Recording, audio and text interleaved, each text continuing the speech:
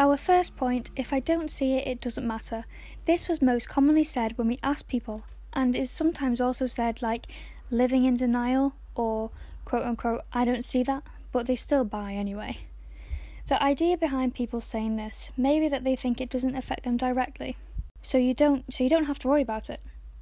Another suggestion could be that they see the horror on social media, but may think that they can't do anything about it, or it's an attempt to cover up the guilt they may have gotten when buying a garment that supports as such, just because they have addressed it.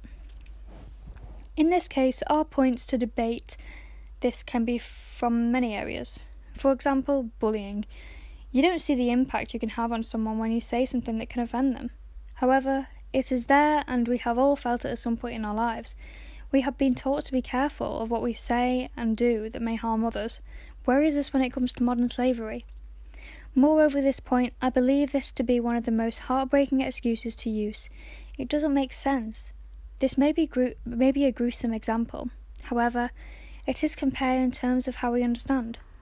The NHS, do you clap for them? Do you see what they do, day to day? No.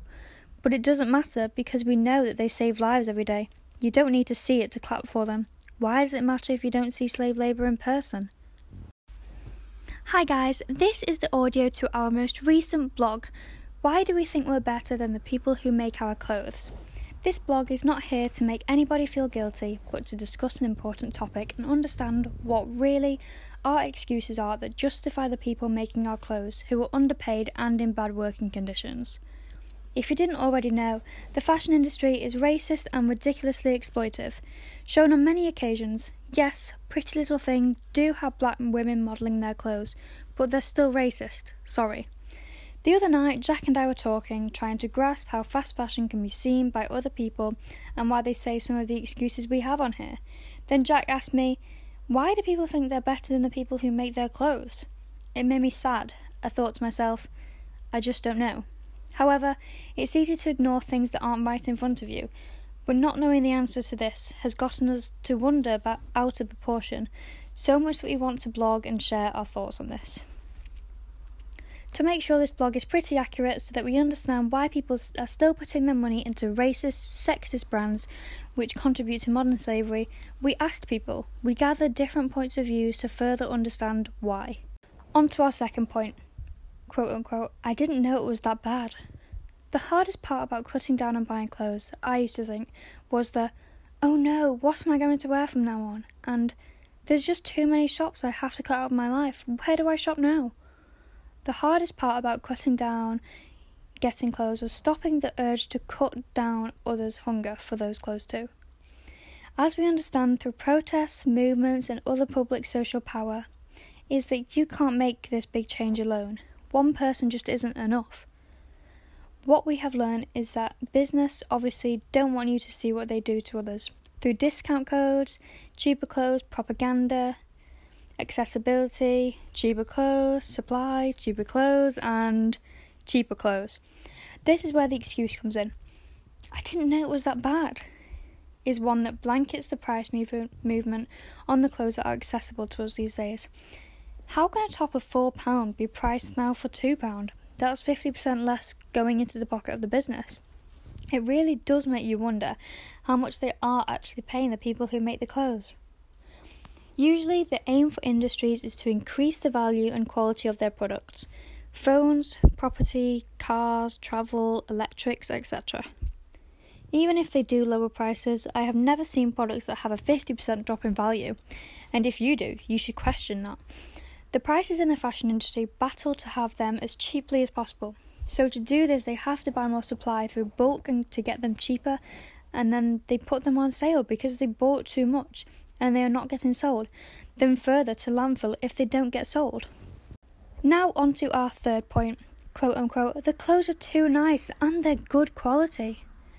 Even though the clothes you buy might be expensive, this doesn't necessarily mean that they are made differently. People are talented, so don't be fooled by expensive brands. Do your research and find their sustainability page. If it doesn't exist, then that's telling you something. This excuse tells us that you are blatantly choosing materialism over human lives. Obviously, there are exceptions which we will acknowledge. This is especially true when it comes to high-end brands like Louis Vuitton, for example. Champion, Chanel. The quality is good, but the people making the clothes still aren't paid fairly. Even when the clothes aren't cheap, the profit margins are ridiculous. When buying from these brands, you are supporting the people with no morals, who exploit and take advantage of people who are less fortunate of circumstance. Does this give you peace of mind? This excuse reminds me of the meat industry. Lots of people, not everybody, but a lot of people choose to continue to eat meat because, quote unquote, it's just too nice. Is that really your excuse? It's too nice so you'd happily exploit animals? Or the clothes are just too nice so you'd happily exploit people? I'm sorry, I'm confused. Maybe you're not paying a lot, but someone somewhere is. On to our last point, habits and social status. This one is probably the most difficult to change, as habits are. Habits and social status can almost go hand in hand. On to our fourth point. Quote unquote, it's easy to forget that clothes aren't made by machines, but real people. I used to assume that clothes were simply made by machines and no people were involved. Sometimes the quality is just so good you can't imagine someone creating it. Whenever I think that a machine did this, I always try to picture how the machine could do it. The more I think about it, the more it doesn't make sense. Machines just aren't that intricate and precise. Imagine a machine trying to line up two sides of a loose top and sewing it together, turning it around and sewing the other side without it creasing. My mind is blowing dust. It just doesn't work. I was told by a friend about a brand that he found that was in London. Here's what he said. Yo, have you seen this brand? It's such good quality. They're even handmade. I was like, should I tell him? I softly came out with this, that's good, but all clothes are handmade. Instead of him saying, oh, I didn't know that, he actually said, yeah, I know, it's crazy, isn't it? Like we're more scared of being wrong than actually admitting that they didn't know and losing the chance to learn a bit more about the process. This reminds me that people don't actually know information like this, but would rather just lie and leave it as that. The tip of the iceberg. Don't be this human, be open and honest to learn new things, so that they can benefit you in the long run.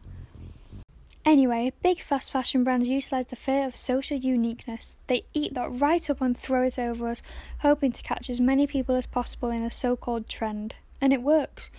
They use celebrities and other power pieces to say that this is the new trend, and you fall for it, adopting someone else's style and negating, perhaps, learning about who you really are.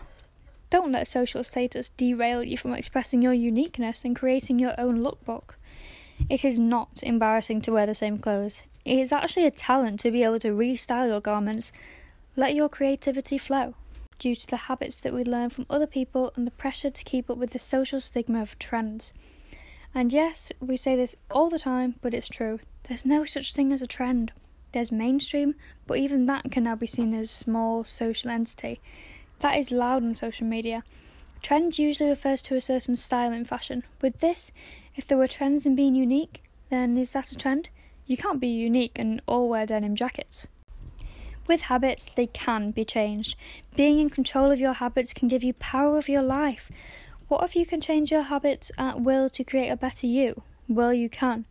Once your mind shifts focus from fast fashion, you will naturally focus. That may be finding vintage or charity shops that you just get a buzz from when you enter. Shopping then becomes more adventurous, more exciting and more rewarding when you find a piece that no one will own but you. 2 things to take away from this. Don't take any shit from anybody and carve your own identity. You are in control of your habits, and once you realise that, you can change your path towards a better destination. Before we end the blog, I want to touch on accessibility. Sustainability is not accessible for everyone. However, if it is accessible for you, then please use your privilege and do better. For the people who can't make that change yet. Overall, the change is not just for you, it's for the people who make our clothes, so they can actually have a chance to live. It's for the balance of the environment where our animals live, and it's for our drinking water and the air that keeps us alive. If you can take away one thing in this blog, it should be this. Stay curious. Stay curious about what we put in our bodies. Stay informed. Don't become a sponge onto another way of identity, but become a regulator of information. A sponge can absorb everything and not care. Don't be a sponge. Instead, be a regulator, filtering information that can help you understand more and letting it flow through your identity, behaviours and actions. Thank you for listening, guys. Bye.